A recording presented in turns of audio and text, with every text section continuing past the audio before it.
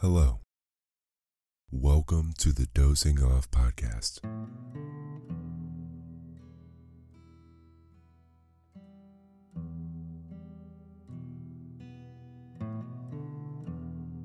I'm your host and narrator, Lance Lewis, and this is a podcast where I read you to sleep.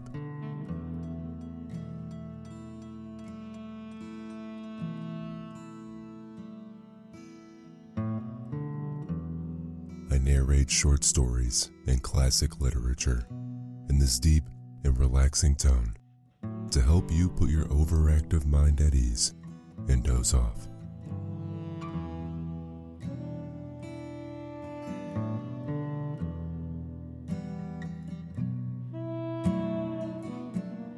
Tonight, I'll be narrating the first part of Hans Christian Andersen's The Little Mermaid.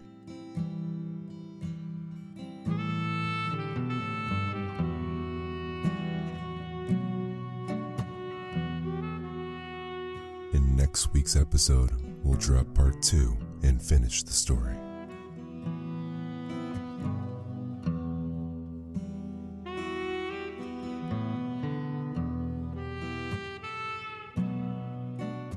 Whether you're listening to Dozing Off for the first time tonight, or you've been part of the Dozing Off community from the beginning, I appreciate you immensely for tuning in. And here we go.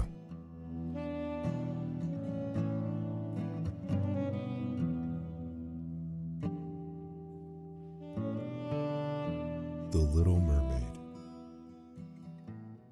Far out in the ocean, the water is as blue as the petals of the loveliest cornflower, and as clear as the purest glass. But it is very deep too. It goes down deeper than any anchor rope will go, and many, many steeples would have to be stacked one on top of another to reach the bottom to the surface of the sea. It is down there that the sea folk live. Now don't suppose that there are only bare white sands at the bottom of the sea. No, indeed. The most marvelous trees and flowers grow down there, with such piled stalks and leaves that least stir, and the water makes them move about as though they were alive. All sorts of fish, large and small, dart among the branches, just as birds fit through the trees up here. From the deepest spot in the ocean rises the palace of the Sea King.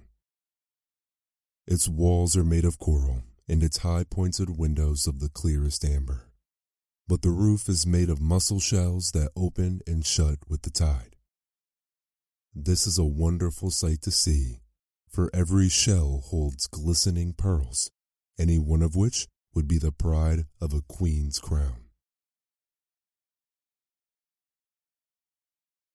The Sea King down there had been a widower for years, and his old mother kept house for him.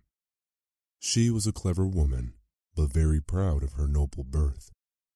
Therefore she flaunted 12 oysters on her tail, while the other ladies of the court were only allowed to wear 6. Except for this, she was an altogether praiseworthy person, particularly so because she was extremely fond of her granddaughters, the little sea princesses. They were 6 lovely girls, but the youngest was the most beautiful of them all. Her skin was as soft and tender as a rose petal, and her eyes were as blue as the deep sea. But like all the others, she had no feet.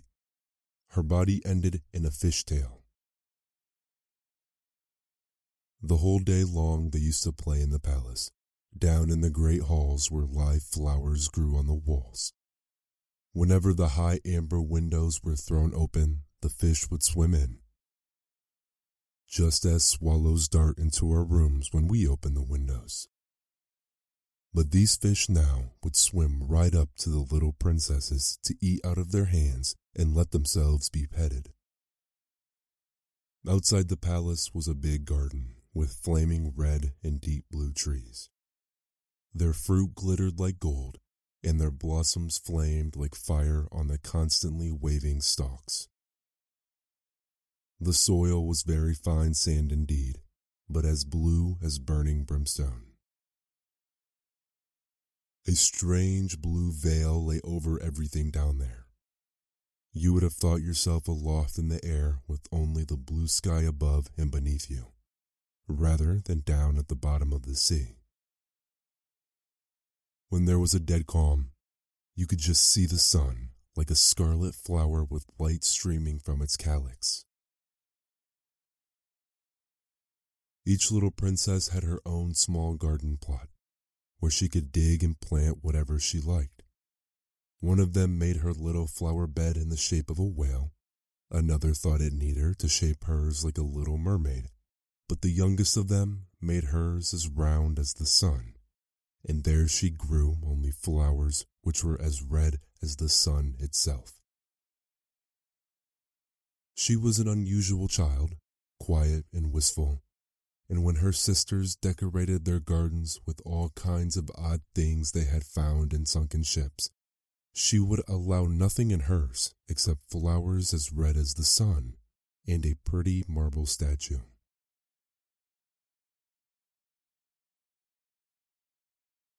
This figure of a handsome boy, carved in pure white marble, had sunk down to the bottom of the sea from some ship that was wrecked. Beside the statue, she planted a rose-colored weeping willow tree, which thrived so well that its graceful branches shaded the statue and hung down to the blue sand, where their shadows took on a violet tint and swayed as the branches swayed. It looked as if the roots and the tips of the branches were kissing each other in play. Nothing gave the youngest princess such pleasure as to hear about the human beings up above them. Her old grandmother had to tell her all she knew about ships and cities and of people and animals. What seemed nicest to her of all the things was that up on land the flowers were fragrant, for those at the bottom of the sea had no scent. And she thought it was nice that the woods were green, and that the fish you saw among the branches could sing so loud and sweet that it was delightful to hear them. Her grandmother had to call the little birds fish, or the princess would not have known what she was talking about, for she had never seen a bird. When you get to be 15, her grandmother said, you will be allowed to rise up out of the ocean and sit on the rocks in the moonlight to watch the great ships sailing by. You will see the woods and towns too. Next year, one of her sisters would be 15, but the others, well, since each was a whole year older than the next, the youngest still had 5 long years to wait until she could rise up from the water and see what our world was like. But each sister promised to tell the others about all that she saw and what she found most marvelous on her first day. Their grandmother had not told them half enough, and there were so many things that they longed to know about. The most eager of them all was the youngest, the very one who was so quiet and wistful. Many a night she stood by her open window and looked up through the dark blue water, where the fish waved their fins and tails. She could just see the moon and stars. To be sure, their light was quite dim, but looked at through the water they seemed much bigger than they appear to us. Whenever a cloud-like shadow swept across them, she knew that it was either a whale swimming overhead or a ship with many human beings aboard it. Little did they dream that a pretty young mermaid was down below, stretching her white arms up toward the keel of their ship. The eldest princess had her 15th birthday, so now she received permission to rise up out of the water. When she got back, she had 100 things to tell her sisters about, but the most marvelous thing of all, she said, was to lie on a sandbar in the moonlight when the sea was calm, and to gaze at the large city on the shore, where the lights twinkled like hundreds of stars, to listen to music, to hear the chatter and clamor of carriages and people, to see so many church towers and spires, and to hear the ringing bells. Because she could not enter the city, that was just what she most dearly longed to do. Oh, how intently the youngest sister listened. After this, whenever she stood at her open window at night and looked up through the dark blue waters, she thought of that great city with all of its clatter and clamor, and even fancied that in these depths she could hear the church bells ring.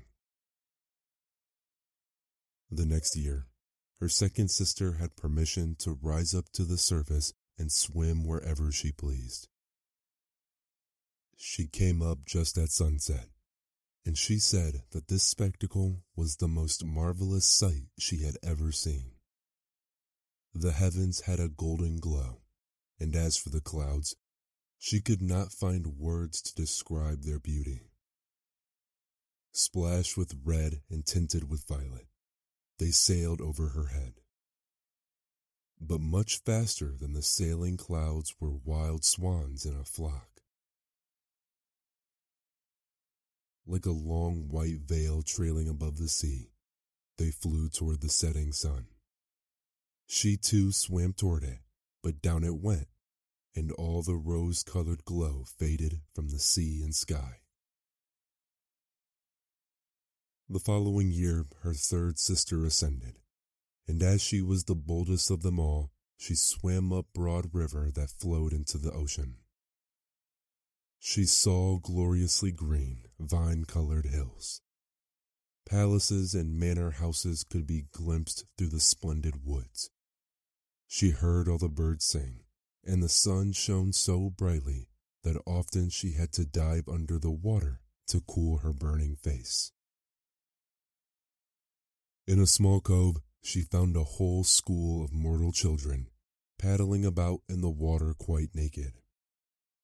She wanted to play with them, but they took fright and ran away. Then along came a little black animal.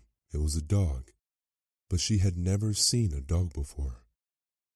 It barked at her so ferociously that she took fright herself and fled to the open sea. But never could she forget the splendid woods, the green hills, and the nice children who could swim in the water although they didn't wear fishtails. The fourth sister was not so venturesome. She stayed out far among the rough waves, which she said was a marvelous place. You could see all around you for miles and miles, and the heavens up above you were like a vast dome of glass. She had seen ships, but they were so far away that they looked like seagulls. Playful dolphins had turned somersaults, and monstrous whales had sprouted water through their nostrils so that it looked as if hundreds of fountains were playing all around them.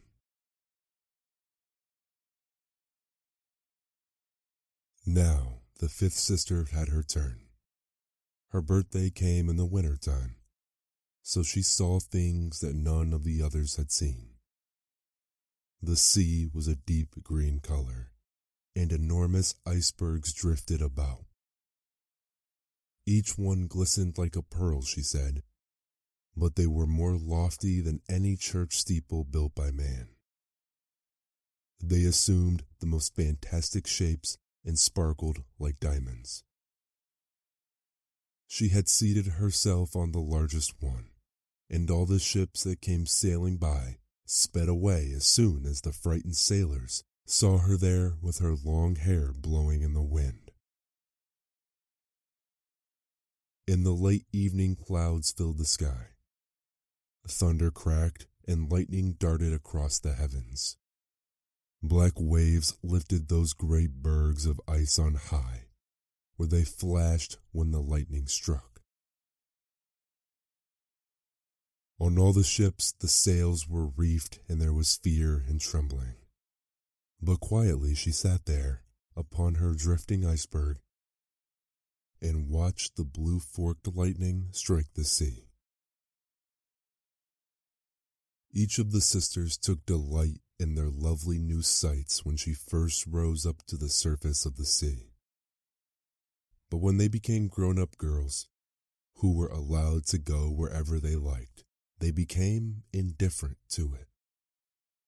They would become homesick, and in a month they said that there was no place like the bottom of the sea where they felt so completely at home.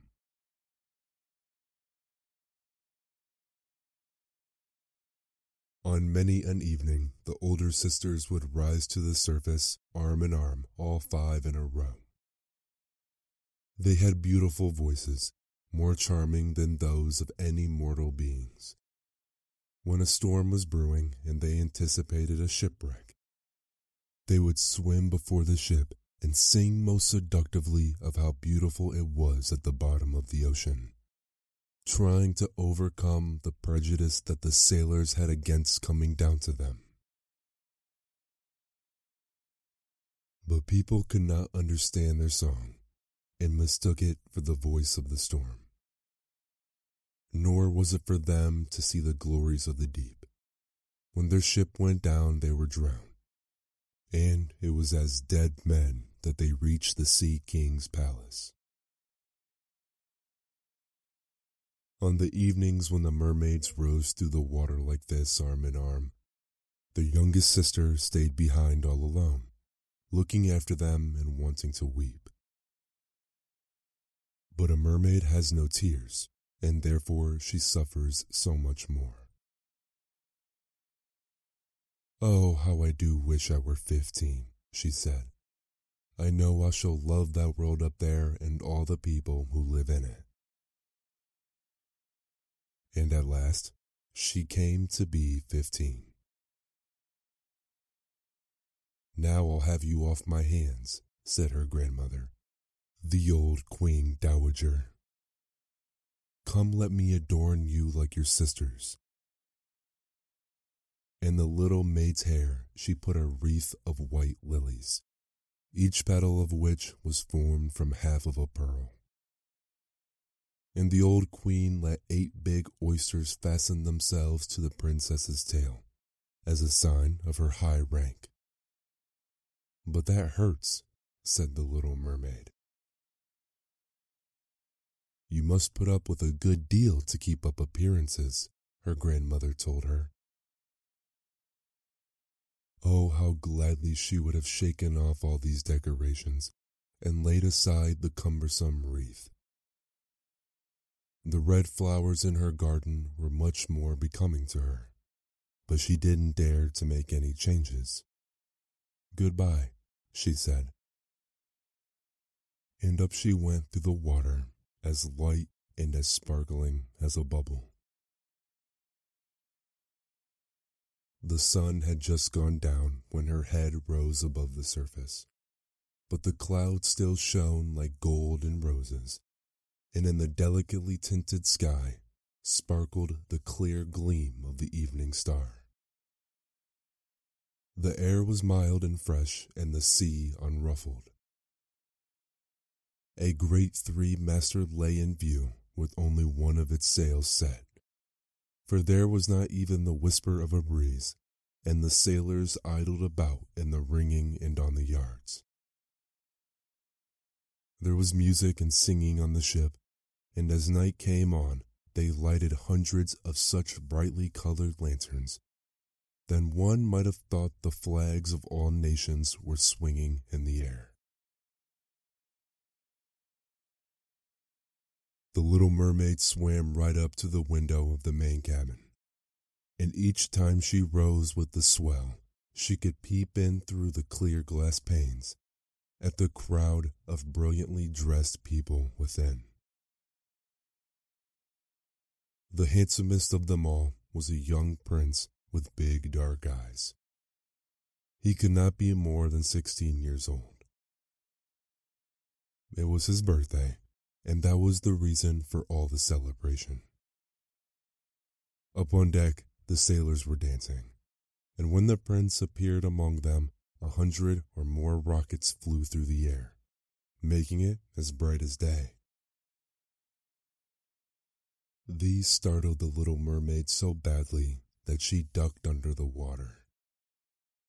But she soon peeped up again, and then it seemed as if all the stars in the sky were falling around her. Never had she seen such fireworks. Great suns spun around, splendid firefish floated through the blue air, and all these things were mirrored in the crystal clear sea. It was so brilliantly bright that you could see every little rope of the ship, and the people could be seen distinctly. Oh, how handsome the young prince was. He laughed and he smiled and shook people by the hand, while the music rang out in the perfect evening. It got very late, but the little mermaid could not take her eyes off the ship and the handsome prince. The brightly colored lanterns were put out.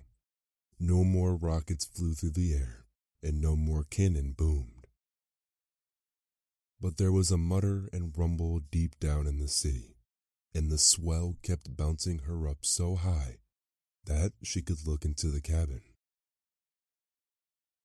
Now the ship began to sail. Canvas after canvas was spread into the wind. The waves rose high, great clouds gathered, and lightning flashed in the distance. They were in for a terrible storm, and the mariners were made haste to reef the sails. The tall ship pitched and rolled as it sped through the angry sea. The waves rose up like towering black mountains, and as if they would break over the masthead, but the swan-like ship plunged into the valleys between such waves, and emerged to ride their lofty heights. To the little mermaid this seemed good sport, but to the sailors it was nothing of the sort. The ship creaked and labored. Thick timbers gave way under the heavy blows. Waves broke over the ship. The mainmast snapped in two like a reed. The ship listed over on its side, and water burst into the hold.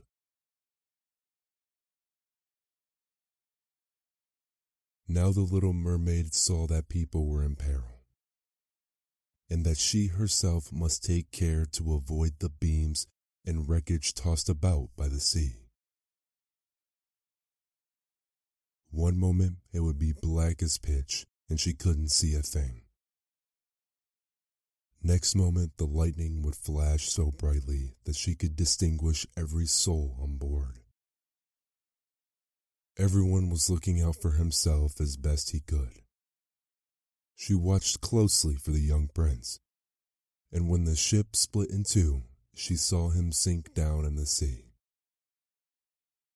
At first, she was overjoyed that he would be with her, but then she recalled that human could not live under the water, and he could only visit her father's palace as a dead man. No, he should not die. So she swam in among all the floating planks and beams, completely forgetting that they might crush her. She dived through the waves and rode their crests, until at length she reached the young prince, who was no longer able to swim in that raging sea. His arms and legs were exhausted, his beautiful eyes were closing, and he would have died if the little mermaid had not come to help him. She held his head above water, and let the waves take them wherever the waves went. At daybreak, when the storm was over, not a trace of the ship was in view. The sun rose out of the waters red and bright, and its beams seemed to bring the glow of life back to the cheeks of the prince, but his eyes remained closed. The mermaid kissed his high and shapely forehead. As she stroked his wet hair in place, it seemed to her that he looked like the marble statue in the little garden. She kissed him again and hoped that he would live. She saw dry land rise before her in high blue mountains, topped with snow as glistening white as if a flock of swans were resting there. Down by the shore were splendid green woods, and in the foreground stood a church, or perhaps a convent, she didn't know which, but anyway, it was a building. Orange and lemon trees grew in its garden, and tall palm trees grew beside the gateway. Here the sea formed a little harbor, quite calm and very deep. Fine white sand had been washed up below the cliffs. She swam there with the handsome prince and stretched him out on the sand, taking special care to pillow his head up high in the warm sunlight. The bells began to ring in the great white building, and a number of young girls came out into the garden. The little mermaid swam away behind some tall rocks that stuck out of the water. She covered her hair and her shoulders with foam so that no one could see her tiny face. And then she watched to see who would find the poor prince. In a little while, one of the young girls came upon him.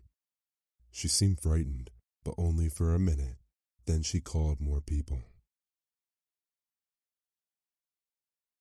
The mermaid watched the prince regain consciousness and smile at everyone around him. But he did not smile at her, for he did not even know that she had saved him. She felt very unhappy, and when they led him away to the big building, she dived sadly down into the water and returned to her father's palace. She had always been quiet and wistful, and now she became much more so. Her sisters asked what she had seen on her first trip up to the surface, but she would not tell them a thing. Many evenings and many mornings she revisited the spot where she had left the prince.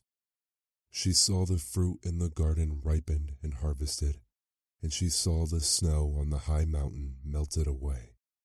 But she did not see the prince, so each time she came home sadder than she had left. It was her one consolation to sit in her little garden and throw her arms about the beautiful marble statue that looked so much like the prince.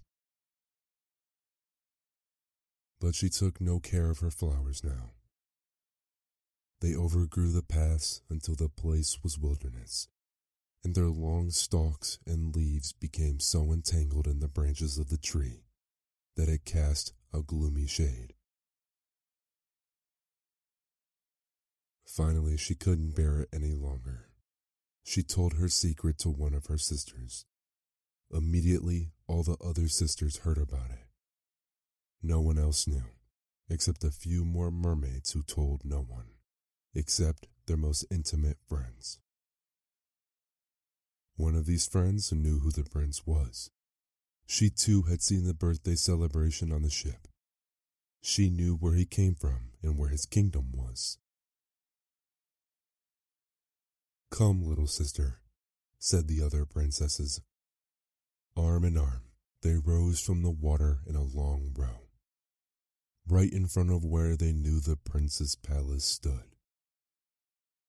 It was built of pale, glistening golden stone with marble staircases, one of which led down to the sea. Magnificent gilt domes rose above the roof, and between the pillars all around the building were marble statues that looked most lifelike. Through the clear glass of the lofty windows, one could see into the splendid halls, with their costly silk hangings and tapestries, and walls covered with paintings that were delightful to behold. In the center of the main hall a large fountain played its columns of spray up to the glass-domed roof, through which the sun shone down on the water and upon the lovely plants that grew in the big basin. Now that she knew where he lived, many an evening and many a night she spent there in the sea. She swam much closer to shore than any of her sisters would dare venture, and she even went far up a narrow stream, under the splendid marble balcony that cast its long shadow into the water. Here she used to sit and watch the young prince when he thought himself quite alone in the bright moonlight. On many evenings she saw him sail out in his fine boat, with music playing and flags aflutter.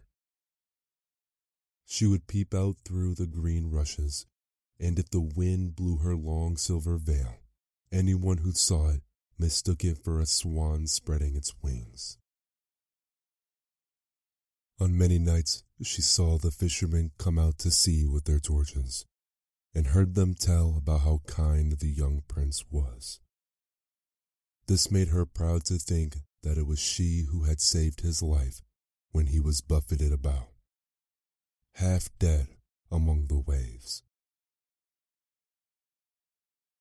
And she thought of how softly his head had rested on her breast, and how tenderly she had kissed him, though he knew nothing of all this, nor could he even dream of it.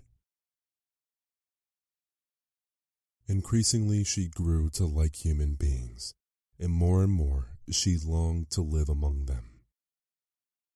Their world seemed so much wider than her own, for they could skim over the sea in ships, and mount up into the lofty peaks high over the clouds, and their lands stretched out in woods and fields farther than the eye could see.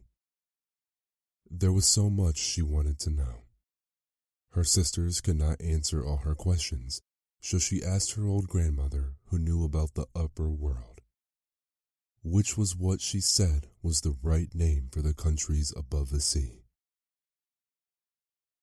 If men aren't drowned, the Little Mermaid asked, do they live on forever? Don't they die as we do down here in the sea? Yes, said the old lady. They too must die, and their lifetimes are even shorter than ours.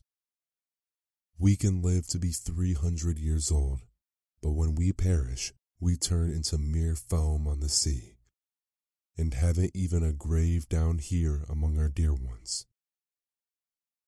We have no immortal soul, no life hereafter. We are like green seaweed.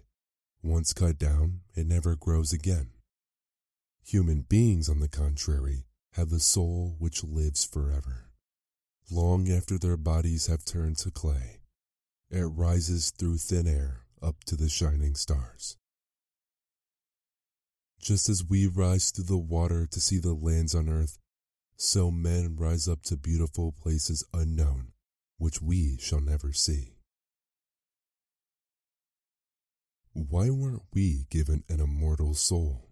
The Little Mermaid sadly asked.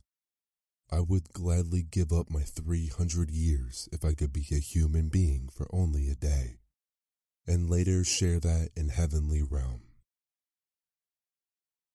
You must not think about that, said the old lady. We fare much more happily and are much better off than the folk up there. Then I must also die and float as foam upon the sea, not hearing the music of the waves and seeing neither the beautiful flowers nor the red sun. Can't I do anything at all to win an immortal soul? No, her grandmother answered. Not unless a human being loved you so much that you meant more to him than his father and mother. If his every thought and his whole heart cleave to you, so that he would let a priest join his right hand to yours, and would promise to be faithful here and throughout all eternity, then his soul would dwell in your body, and you would share in the happiness of mankind. he would give you a soul and yet keep his own. But that can never come to pass. That very thing is all the greatest beauty here in the sea, your fishtail, which would be considered ugly on land. They have such poor taste that to be beautiful there, you have to have two awkward props, which they call legs. The little mermaid sighed and looked unhappily at her fishtail. Come, let us be gay, the old lady said. Let us leap and bound throughout the 300 years that we have to live. Surely that is time to spare. And afterwards, we shall be glad enough to rest in our graves. We are holding a court ball this evening. This was a much more glorious affair than is ever to be seen on earth. The walls and the ceiling of the great ballroom were made of massive transparent glass. Many hundreds of rose red and grass green shells stood on each side of the rows, with the blue flames that burned in each shell, illuminating the whole room and shining through the walls so clearly that it was quite bright in the sea outside. You could see the countless fish, great and small, swimming toward the glass walls. On some of them the scales gleamed purplish red, while others were silver and gold. Across the floor of the hall ran a wide stream of water. And upon this, the mermaids and mermen danced to their own entrancing songs. Such beautiful voices are not to be heard among the people who live on land. The little mermaid sang more sweetly than anyone else, and everyone applauded her. For a moment her heart was happy, because she knew she had the loveliest voice of all, in the sea or on the land. But her thoughts soon strayed to the world up above. She could not forget the charming prince, nor her sorrow that she did not have an immortal soul like his. Therefore she stole out of her father's palace, and, while everything there was song and gladness, she sat sadly in her own little garden.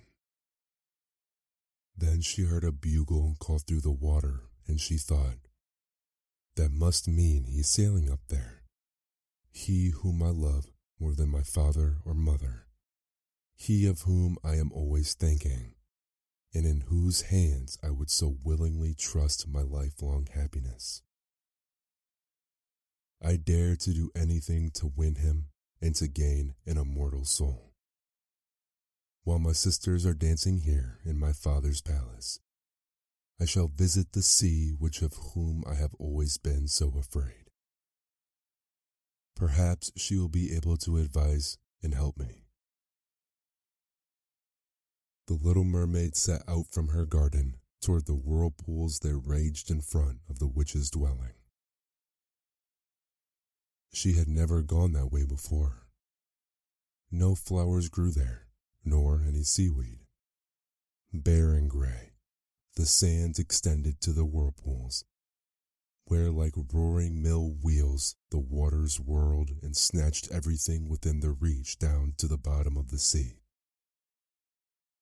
Between these tumultuous whirlpools she had to thread her way to reach the witch's waters, and then for a long stretch the only trail lay through a hot seething mire, which the witch called a peat marsh. Beyond it her house lay in the middle of a weird forest, where all the trees and shrubs were polyps, half animal and half plant. They looked like 100-headed snakes growing out of the soil. All their branches were long, slimy arms, with fingers like wriggling worms. They squirmed, joint by joint, from their roots to their outermost tentacles, and whatever they could lay hold of, they twined around and never let go. The little mermaid was terrified and stopped at the edge of the forest. Her heart thumped with fear, and she nearly turned back. But then she remembered the prince and the souls that men have, and she summoned her courage. She bound her long flowing locks closely about her head so that the polyps could not catch hold of them, folded her arms across her breast, and darted through the water like a fish. In among the slimy polyps that stretched out their writhing arms and fingers to seize her, she saw that every one of them held something that it had caught with its hundreds of little tentacles, and to which it clung as with strong hoops of steel. The white bones of men who had perished at sea and sunk to these depths could be seen in the polyps' arms. Ships' rudders and seamen's chests, and the skeletons of land animals had also fallen into their clutches. But the most ghastly sight of all was a little mermaid whom they had caught and strangled. She reached a large muddy clearing in the forest, where big fat water snakes slithered about, showing their foul yellowish bellies. In the middle of this clearing was a house built of the bones of shipwrecked men. And there sat the sea witch, letting a toad eat out of her mouth, just as we might feed sugar to a little canary bird. She called the ugly fat water snakes her little chickabiddies, and let them crawl and sprawl about her spongy bosom. "I know exactly what you want," said the sea witch. "It is very foolish of you, but the same you shall have your way, for it will bring you grief, my proud princess. You want to get rid of your fishtail and have two props instead, so that you can walk about like a human creature and have the young prince fall in love with you, and with him and an immortal soul besides." At this, the witch gave such a loud cackling laugh that the toad and the snakes were shaken to the ground, where they lay writhing. "You are just in time," said the witch. "After the sun comes up tomorrow, a whole year would have to go by before I could be of any help to you. Jay shall compound you a draught, and before sunrise you must swim to the shore with it, seat yourself on dry land, and drink the drought down. Then your tail will divide and shrink until it becomes what the people on earth call a pair of shapely legs. But it will hurt. It will feel as if a sharp sword slashed through you. Everyone who sees you will say that you are the most graceful human being they have ever laid eyes on. For you will keep your gliding movement, and no dancer will be able to tread as lightly as you. But every step you take will feel as if you were treading upon knife blades so sharp that blood must flow. I am willing to help you, but are you willing to suffer all this?" "Yes," the little mermaid said in a trembling voice, as she thought of the prince and of gaining a human soul. "Remember," said the witch, "once you have taken human form, you can never be a mermaid again. You can never come back through the waters to your sisters or to your father's palace. And if you do not win the love of the prince so completely that your sake he forgets his father and mother, cleaves to you with his every thought and his whole heart, and lets the priest join your hands in marriage, then you will win no immortal soul. If he marries someone else, your heart will break on the very next morning, and you will become foam of the sea."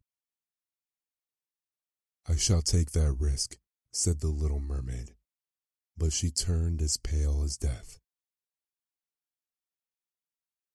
"Also, you will have to pay me," said the witch. "And it is no trifling price that I'm asking. You have the sweetest voice of anyone down here at the bottom of the sea, and while I don't doubt that you would like to captivate the prince with it, you must give this voice to me. I will take the very best thing that you have in return for my sovereign drought. I must pour my own blood in it to make the drink as sharp as a two-edged sword. But if you take my voice, said the little mermaid, what will be left of me? Your lovely form, the witch told her, your gliding movements and your eloquent eyes. With these you can easily enchant a human heart. Well, have you lost your courage? Stick out your little tongue and I shall cut it off. I'll have my price, and you shall have the potent drought. Go ahead, said the little mermaid.